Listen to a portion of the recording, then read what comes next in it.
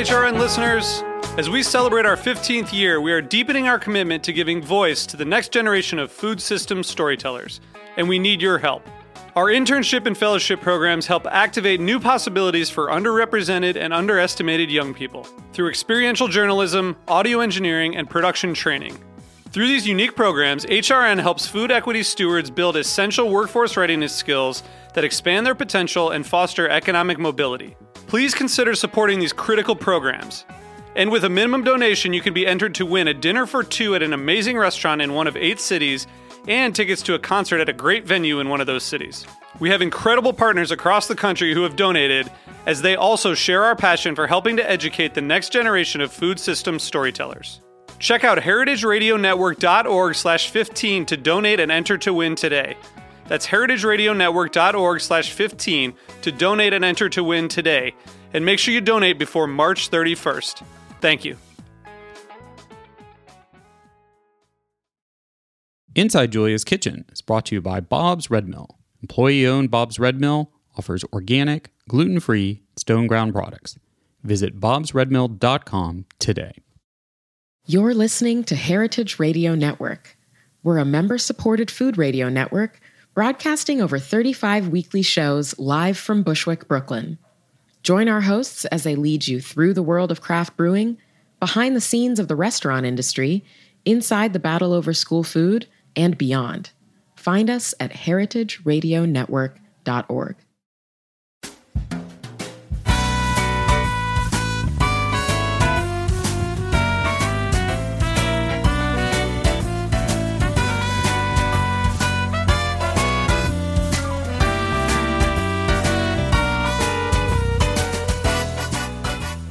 Welcome to Inside Julia's Kitchen, podcast of the Julia Child Foundation for Gastronomy and the Culinary Arts.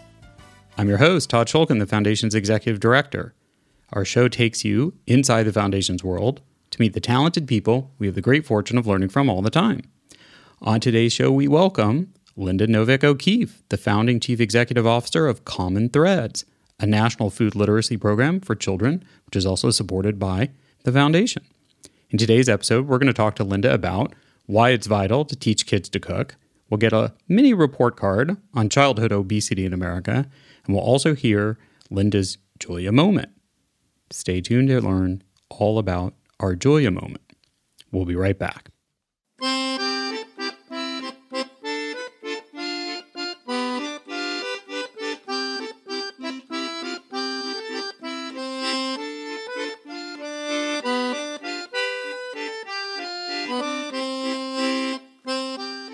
In our first segment on Inside Julia's Kitchen, as always, we launch the conversation with an inspiration from Julia. So Julia once said, "The more you know, the more you can create. There's no end to imagination in the kitchen." I think this fittingly applies to the importance of teaching children to cook. It's tough to eat really well if you don't know anything about cooking, especially if you don't have the money to shop and eat at the best places. And it's pretty hard to be healthy if you don't really understand what is healthy. So while Julia was passionate that everyone needs to acquire this knowledge, this was partly born out of the fact that she, too, was not taught as a child to cook or much about food, although she did have the advantage of coming from a comfortable family where fresh food was plentiful. The Foundation has been very pleased to support the work of Common Threads, which teaches food literacy and cooking to children, now in 12 cities and more than 750 schools and community centers across the country. It seems to us that they have tapped into a magic elixir of making learning about food fun, while also empowering kids through education to change their habits and those of their families for the better. Fun plus education, exactly Julia's formula for success. I'm delighted to welcome their advocate-in-chief, as I like to call her, Linda Novick O'Keefe, to tell us more about Common Threads' work and what she's learned on her journey helping build the organization from the ground up. Welcome to the podcast, Linda. Thank you, Todd. Thank you so much for having me. Well, I'm excited to get into this conversation and talk about, hopefully, how much progress we've made and Common Threads has made on childhood obesity, but also on teaching and learning. But I think it's always helpful to kind of ground a conversation, particularly if you haven't heard about Common Threads or don't already know Linda, on who she is and why she got involved with Common Threads, because I think the indirect lesson a backstory provides can be really valuable. So why don't we start there, and why don't you tell us how you first got involved with Common Threads and why? Sure. Well, the idea that ultimately served as the catalyst for Common Threads was born out of a huge loss. After the tragic events of 9/11, Art Smith and his husband, artist Jesus Salguero, they wanted to do something, and they went with Art's boss at the time, Oprah Winfrey, to cook for families that had lost family members in the tragedy. And so soon these conversations about the power of connections that we make as we gather together to share a meal turned into bringing children together to teach them about food, the world, and really how our cultural differences can unite us. They saw food as a powerful vehicle for change, and I'll never forget the feeling that went through me when Art told me this idea. I was working at Shore Bank, a community development bank at the time. I don't think I've ever felt so certain that I wanted to be part of something. So when he told me this idea, I asked him, of course, being a banker, for the business plan and articles of incorporation, and he's like, "Oh, honey, it's just an idea." So I decided to write the business plan, and I filed for our articles of incorporation, and shortly after, we established Common Threads in my condo. So did you already have a personal relationship as a banker with Art Smith? How were you? Is that sort of the extent of the relationship in your experience then in sort of the food world? Well, so Art had actually purchased Shiloh Baptist Missionary Church at the time, and it was in one of Shore Bank's priority communities, so he was looking for a line of credit. Now, Shiloh Baptist Missionary Church had a long civil rights history. Mahalia Jackson had sung there, and Martin Luther King had spoken there, and so he came to me for a line of credit. We were introduced by a woman who's now my sister-in-law, Siobhan, who actually was working for Oprah at the time as well. So we were brought together, and I was truly moved by his passion and what was really, my dream on a platter, right? Well, why was that your dream on a platter? I don't think. I think it's worthy and admirable. I don't think it's everyone's dream that they would leave their job in banking and go work for a chef without a business plan. So why was that your dream on a platter? Well, I think that at the time I was finishing up grad school. I had gone back to grad school specifically for a degree in non-for-profit management. I knew I wanted to work in the non-for-profit space. And at the time I was finishing up school and starting to interview with other non-for-profit organizations. And so there was just this opportunity to create something so beautiful. I love building things, and for me, it was this opportunity. It was really a dream for me. So Chef Art just sort of walked into the bank at just the right moment where your mind was already changing to what am I going to do next and what can I do that would be a great nonprofit? Exactly. I guess as in life, timing is everything, right? It certainly sounds like that. Lots of Julia parallels between discovering her passion and just the lightning striking at the most random moment through unexpected connections. So I thought maybe there's lots to say about what Common Threads is and does, but I thought one of the places to start is what I think is, which I assume came out of this initial business plan and conversations, is that Common Threads has a rather, to me, unique knowledge about how to teach kids to cook and about nutrition and food. It's not just a straightforward nutritionist lesson, and you use world cultures, which I assume kind of also comes out of this global understanding of being founded out of a response to 9/11. But tell us more about why that decision and how you use world cultures as a lens to teach kids about food. Sure. Well, there's such relevance in education, in cooking, and food really allows us such a beautiful and organic way to talk about everything from geographic regions, agriculture, culture, tradition, etiquette.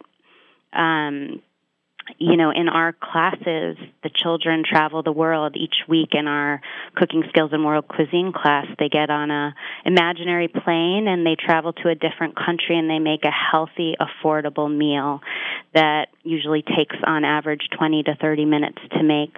They're making things like mango lassis and jerk spice tilapia, Greek chicken and homemade pita, Senegalese stews, and then at the very end, they say our creed, and they acknowledge that everyone all over the world and even in the room is different, but together they can work, learn, share, and of course, at the very end, eat. I see. So I think another thing, right, Common Threads focuses primarily on kids who live in economically disadvantaged areas. Is that right? Yes. And do you think there's an even greater importance to teach disadvantaged kids about food literacy than all kids, or how do you kind of reconcile that unique focus in terms of its importance for the organization and for society? Well, the social justice piece was always important from the very beginning, and I think that it is so important to really ensure that healthy cooking, healthy eating, healthy living is a life choice and a human right. According to the CDC, 1 in 3 school-age children is obese, and childhood obesity disproportionately affects minority and low-income populations. And this puts children at an increase of diet-related illness, and they're susceptible to hypertension, heart disease, and diabetes. And then that, in turn, obese kids, they have greater risks of feelings of depression and loneliness, anger. They might be more likely to skip school and drop out later. Good nutrition is associated with higher academic achievement. Healthy students are less likely to drop out than their obese peers. An estimated 13 million children in the United States risk hunger. The nutrition crisis is linked to long-term physical, emotional, societal, and economic well-being of those that it affects in their communities. Yeah, so I think going back to, because I feel like, well, I certainly believe in social justice. It's often kind of a loaded term that gets maybe put in a do-gooder corner rather than necessarily something that should be more universal than it is. And I think you were just describing all the reasons why teaching underprivileged children matters, but I wanted to connect that up to how it benefits everybody, right? Because you're looking at how do we make equality in society better through what you eat and how you cook it, right? But I think if you talk more about the outcomes of why, by targeting this, everybody benefits. Sure. Well, we know that after going through our program, kids are more likely to like vegetables. They're eating more vegetables after going through our programs. They're cooking more at home. We are really improving life outcomes. And for us, it's really important. We know that when it comes to social determinants of health, zip codes matter. So we believe in pouring resources into distressed communities, and really trying to ensure that our high-quality programs are available to the children and families that need it. And does that mean that you have found that with more affluent kids, the access to vegetables, the desire to eat them, and the knowledge about what to do with them, it is more prevalent when you go up the economic spectrum? I can't comment on that just because since inception, we have truly, I believe that everyone would benefit from our programs. And I think that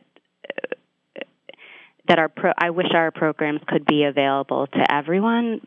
However, we've chosen to really focus on providing our programs to schools where at least 80% of those kiddos participate in the free or reduced school lunch program.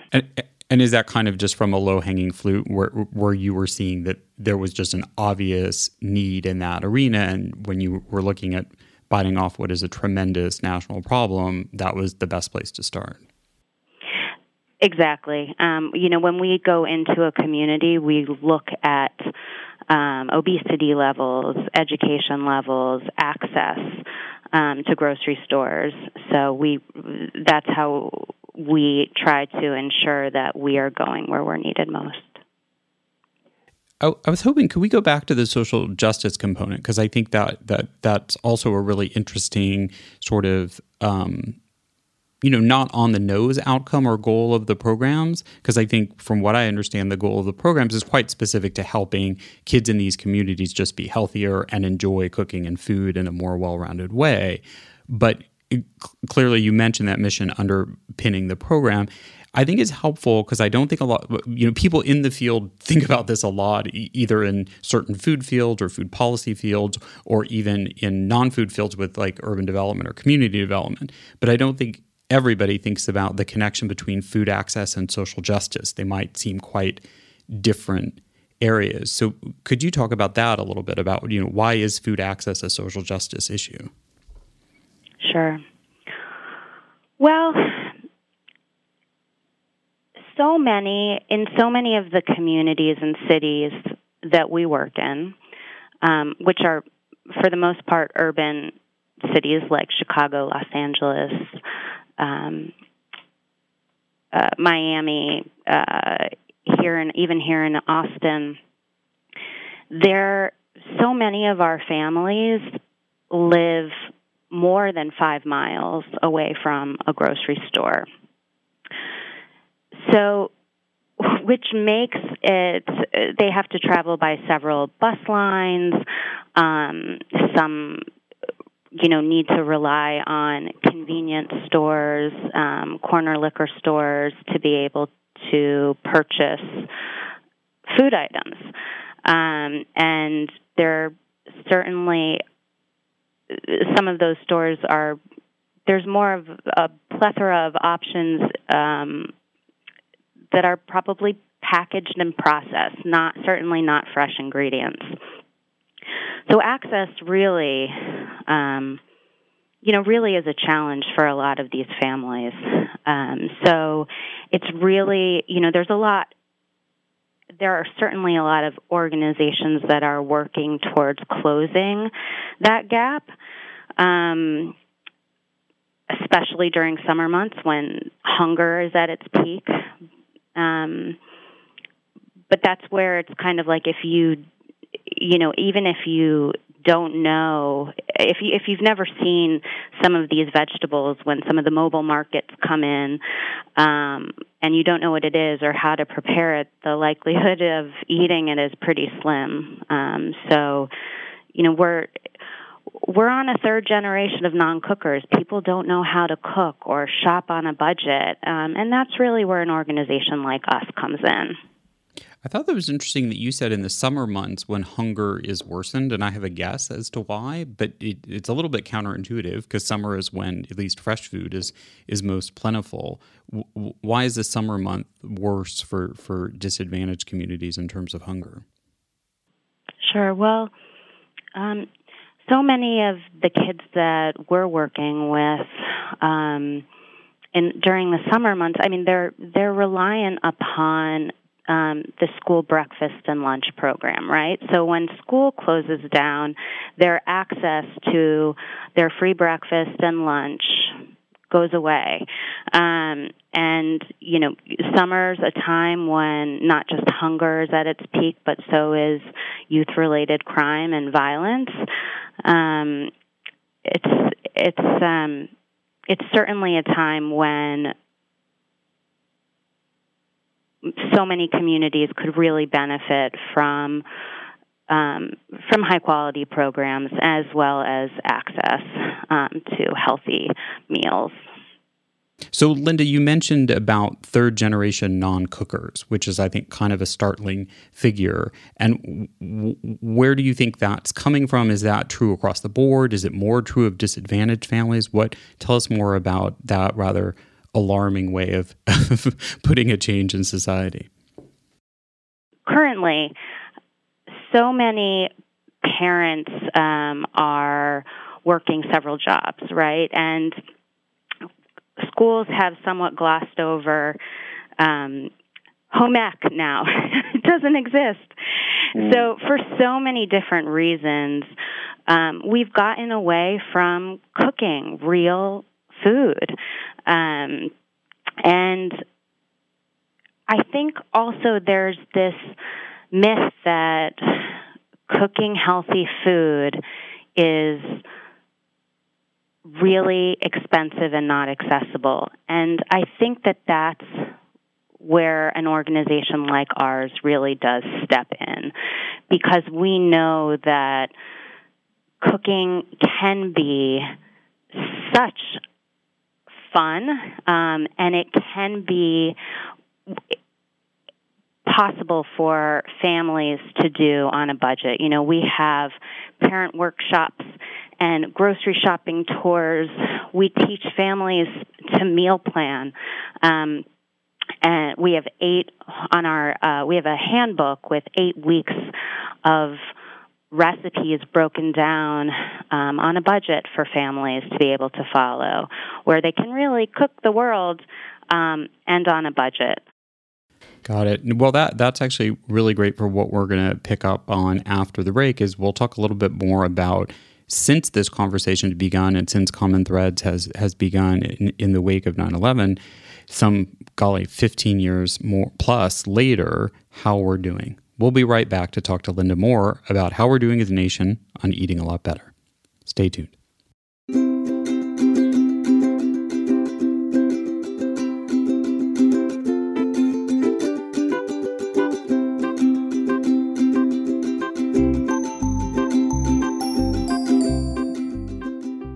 The other day, I decided to change up my breakfast routine, dig into some Bob's Red Mill fruit and seed, European-style muesli. I noticed how balanced each bite was between oaty goodness, naturally sweet dried fruit, crunchy seeds. Turning my eyes to the package yielded confirmation that the main ingredients are indeed whole grains, nuts, dried fruit, and seeds, rather than anything I couldn't pronounce. That just makes all the difference in starting my day off right. Visit bobsredmill.com today, use the discount code Julia's Kitchen, all one word in all caps, for valuable savings on Bob's Red Mill products like muesli.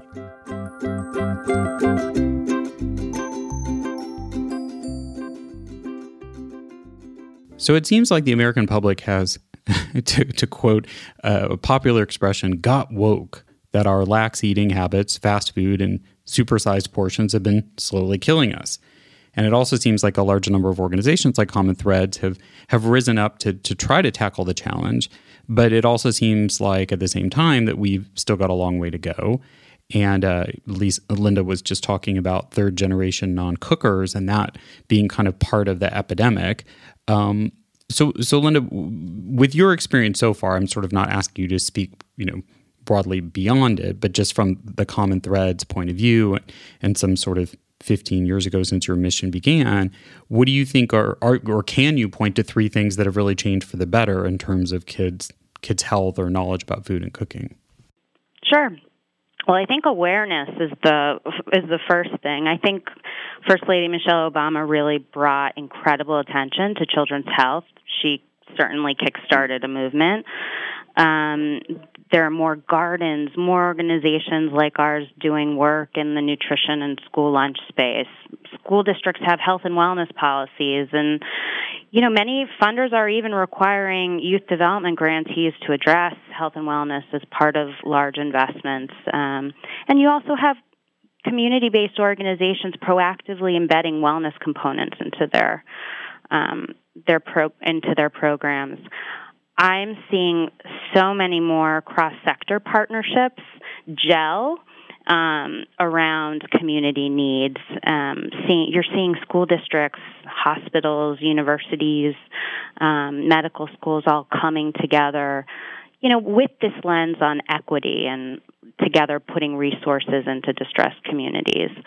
I think there's been an investment in SNAP education, right? Not just SNAP, but the actual education piece. And we're seeing that because of SNAP Ed funding, more organizations are actually able to research their participants and are seeing high incidence of diabetes and heart disease. So,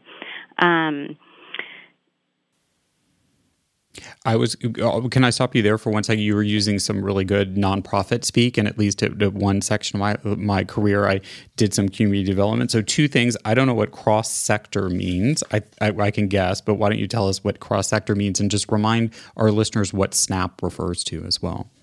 Sure. So SNAP is what was formerly the federal food stamp program. So when I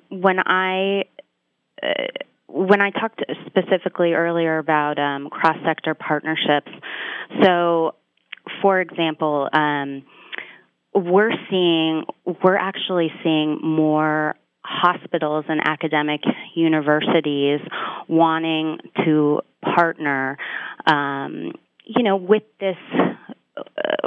We have a new partnership with the Osher at Northwestern, where we have this program, Cooking Up Health, and it's docs and kids in the kitchen, and we have together been teaching medical school students about nutrition through the lens of culinary medicine, community health, and hands-on cooking. So, and then the medical students then go into Chicago Public Schools and deliver the healthy habit messages to the kids. And then... So cross-sector kind of means using what might be a different sort of group or body or industry to partner with to deliver a message in kind of a unique way. Like you wouldn't expect medical students to be the one teaching cooking tips or... Exactly. And it's getting, folks from the entire community involved. When we go into a community, we want to be bringing our preventative healthcare programs not just to the school districts, but to the park districts. And we want to create partnerships with the children's hospitals and the medical schools so we can really engage the entire community around, a shared outcome to really get to increased impact. I see. So that's kind of moving toward my next question, which are, it sounds like the big blanket awareness and the beginning of integration in different public programs in terms of health and wellness, and particularly kids' food education, is a positive outcome of the last decade plus.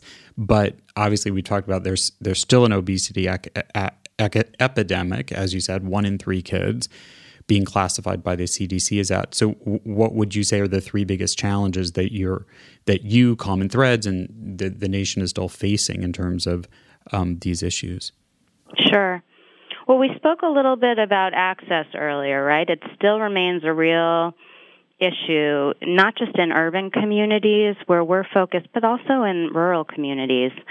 And then it's this idea of this 3rd generation of non-cookers. People don't know how to cook or how to shop on a budget.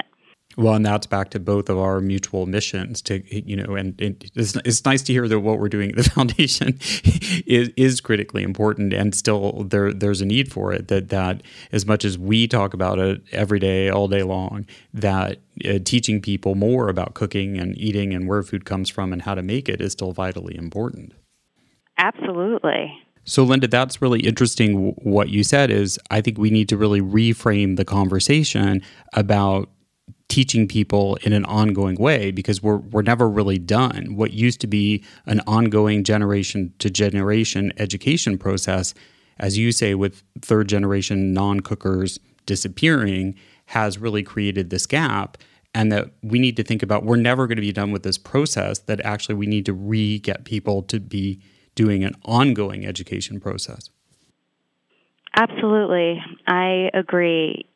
Health is a lifestyle. And it's important to practice healthy habits and choices on a regular basis. As you said, it's not something that you learn and you're done. It's something that requires a lot of practice and continued inspiration, right, for all of us. So would you say that's one of the top three things after, second after access is really this continued practice that we have to really get into and reinvigorate and then commit to keep going? Well, I thought that the third one was actually how to shop on a budget, and that can be the fourth. Okay, sure. And that sort of kind of falls into it. A part of the practice is you're saying that a lot of people don't know how to shop on a budget? No, it's true. Especially, the average American doesn't have $400 set aside for an emergency, and SNAP benefits families are receiving about $127 a month for groceries. So our organization is really working diligently to be able to teach our families not only how to make better choices, but how to make them on a limited budget. And to your point about, continuing, we're also trying to really focus on our healthy teacher trainings. So training our teachers as well as community people that are working at other community-based organizations on how to provide our education programs so they can continue to serve families and have more of a lasting, sustainable improvement over time. And do you think this training of teachers are teachers hungry for it because these programs like Home Ec or other activities have been cut from a lot of public school budgets? I believe that school culture of health is so important, and our teachers are on the front lines of that, and they really set the vibe for their classroom and the kids. If they are drinking a big gulp, the kids are certainly going to take notice. So with regard, we've been providing continuing education credits for our teachers for going through the program, as well as then training them on how to deliver small bites, and are constantly developing supports for our curriculum to provide to them just to make their life easier. Teachers are so over-inundated right now, so we're trying to do what we can to make it easy and fun for them to keep their classrooms healthy and to be positive role models for the kids and champions of health. I think that's such an important cultural aspect too, that how teachers sort of set the stage in their classroom and the example they show. I think people forget how much, especially to younger children, teachers, they pay a lot of attention to who their teachers are, what their teachers wear, how they act and behave. And I think that gets forgotten about a lot of time, that it makes a huge impression on kids. And the more that everybody can be in that game together, the better it'll come across to the kids, the more they'll observe it, and it can't hurt to have healthier teachers either. No, absolutely. Especially given some of the our school districts are some of the largest employers, right? Health matters. I think that's a message that everyone can agree on. So tell me, what's next for Common Threads other than first national and then global full domination? I love that, global domination. Well, of course, continuous learning and improvement. We're really trying to understand what it means to go deeper in our communities. I think I mentioned to you we're doing some really interesting work in the medical space in addition to that partnership that I talked about with Northwestern and Osher. We have a really interesting pilot happening with Baptist Health in South Florida where we're teaching patients with hypertension, high cholesterol, and type 2 diabetes our culinary program. And we're excited about looking at health outcomes. We've got some killer foodie events coming up to raise money for the organization in Washington, D.C. We've curated a incredible group of lady chefs for an event on May 16th in Washington, D.C. And we have another terrific event in October in Chicago to raise funds for the organization. And we're actually gearing up for our 15th year anniversary, which is unbelievable. And will there be a big party somewhere, or is it going to be a fundraiser, or is that still in the works? That is still in the works. We currently are starting to we're starting to have conversations and are cooking up some ideas on how we plan to celebrate that big milestone. I'll be sure to keep you posted. Great. With that in mind, my last thought before we take a break and then come back for your Julia moment, which I'm excited to hear what you're going to say, is what do you think others, either other people or other organizations, can kind of learn from Common Thread's example? You've been talking about health matters, but sort of maybe more specifically just what you've taken away from the specific programs that you guys have run. Sure. We have really made evaluation a priority since the very beginning of Common Threads. We've always measured what we do and the effects. And we've always taken that data and have tried to learn from it to improve. So, that's essentially it's those numbers that told us that we had to start engaging parents, and so we added family cooking classes. I think that it's so important to continue to evolve in a way while you're really listening to the individuals that you're trying to help, so you can really meet them where they are, and really try to do what you can to make a difference, and make that difference more meaningful. Well, I think that's so great for this podcast because it's got a great Julia parallel. She was all about constant self-improvement and feedback and learning, and I think that's terrific that, that's maybe in a more businessy way, Common Threads has taken that on and really, but you found that it's not just about accountability, but it's actually making what you do more holistic and more effective. So we're going to take a break, and when we come back, Linda's going to reveal her personal Julia moment. We'll be right back. Hey, thanks for listening to Heritage Radio Network.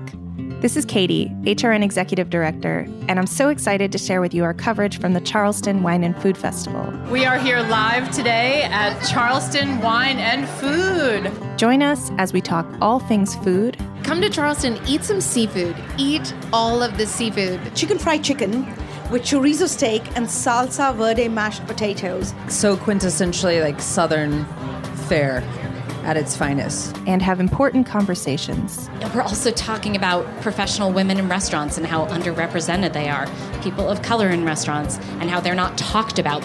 We get real with Food Network's Manit Chauhan. Balance is BS. I was told that I wasn't going to be bleeped out. And find out about raising sugarcane with Chef Sean Brock. It's like being Indiana Jones or something. You never know what you're going to find. You'll come away inspired by the power of food and the food scene in Charleston. Here's Dr. Jessica B. Harris. Food is constantly in flux. Food is always moving. Food is the only real lingua franca that we have that allows us to connect with other folks. So tune in to Heritage Radio Network on tour at heritageradionetwork.org or wherever you get your podcasts. You can't go wrong. When you flip anything, you just have to have the courage of your convictions, particularly if it's sort of a loose mass like this. Well, that didn't go very well. See, when I flipped it, I didn't have the courage to do it the way I should have. But you can always pick it up, and if you're alone in the kitchen, who is going to see? From Julia's immortal words, we move into our last segment, which we call the Julia Moment. This is when we ask our guests to share their favorite Julia memory, moment, or how she inspired them in their career. All right, Linda, what's your Julia moment? I have so many, as I know everybody does, but here's my latest one. So my husband and I, we went to our dear friend's house just a few weeks ago for what he said was going to be a simple cassoulet dinner. And the night was all Julia. It was her recipe for gorgères and her cassoulet recipe. We ate country bread, part buckwheat and part whole wheat, and of course, our hostess made Julia's tarte aux pommes. And there was certainly a healthy amount of French, Spanish, and Italian red wine as well. And before we ate, there was, in perfect Julia fashion, the most beautiful toast. Our hosts had explained that leftovers from past meals that we had all shared together with him and his wife had been the actual ingredients in this cassoulet. So the lamb, for example, that we had had with him months before in a Moroccan tagine, and the breadcrumbs from a loaf of bread that they had broken weeks before with another couple. I mean, I just remember, I think I lost part of the toast due to hearing my own heart just thump. So you remember that moment when in the movie Julia and Julia, when Paul on Valentine's Day gives that toast to her and she taps her heart. It was one of those moments for me. So I think that there's just no greater gift to have someone cook for you so thoughtfully and carefully. Julia inspired me when I was 10 years old, and she continues to do so now in my career. It's that heart-thumping moment, right, of just knowing that what I'm part of with Common Threads and all of my colleagues that we're teaching children that cooking is just a beautiful way to take care of themselves and those they love. I just feel like that idea has Julia all over it.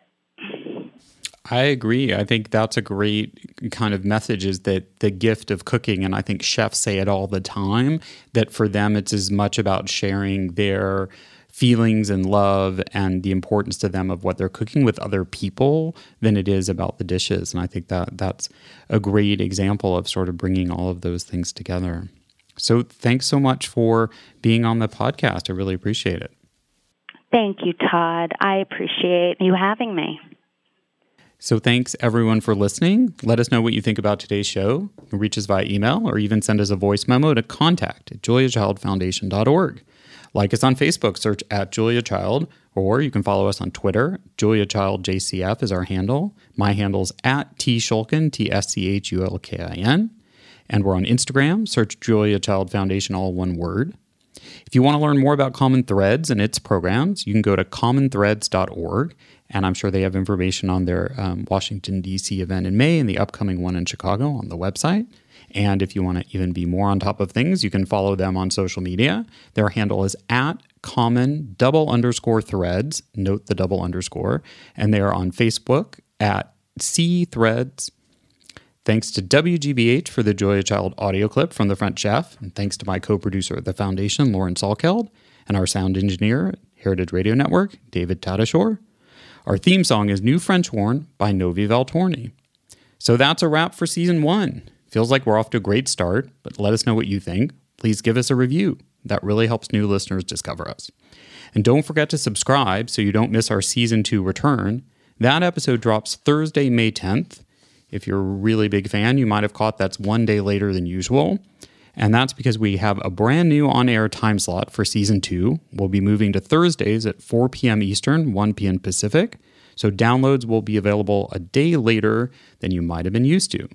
And while we're on hiatus, I have a great idea. Catch up on any and all of the episodes you might have missed or listen to your favorite all over again. We look forward to bringing you back into the Foundation's world next season on Inside Julia's Kitchen.